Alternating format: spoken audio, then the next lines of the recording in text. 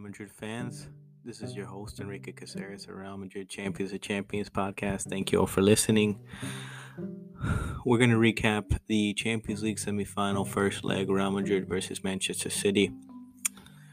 It was a game that we had Antonio Rudiger in the back line marking Erling Haaland, who had him in his pocket. We defended pretty well.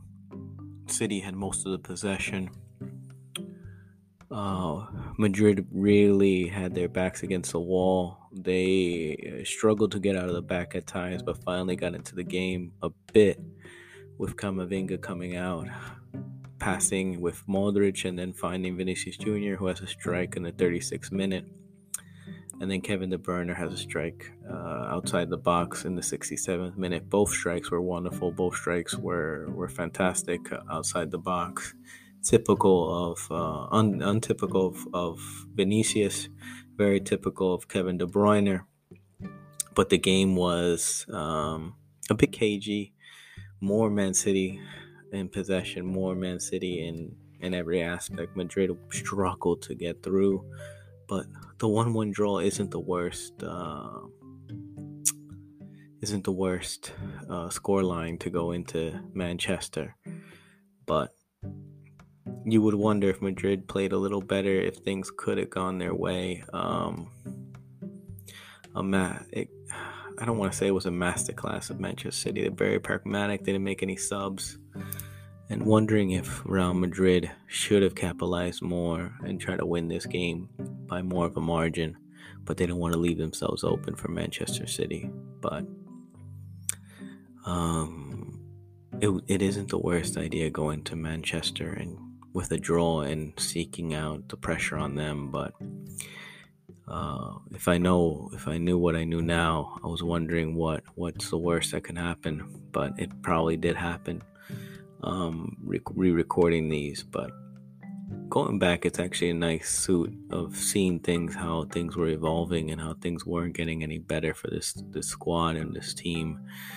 Understanding that a game like this and at home, we should have capitalized more. We should have scored more. We should have played better. Rudiger had Haaland in his pocket, but Carvajal, Camavinga didn't play well. Played better, were holding them to their own, but still creating enough opportunities. City were pragmatic. How can I say they got into a rhythm, but not as much, and they were vulnerable in the counter.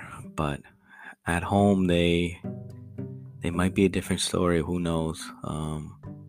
But Real was much better in this game than in Manchester. But going back to it and thinking about these games and going back into most of these games, we should have done better.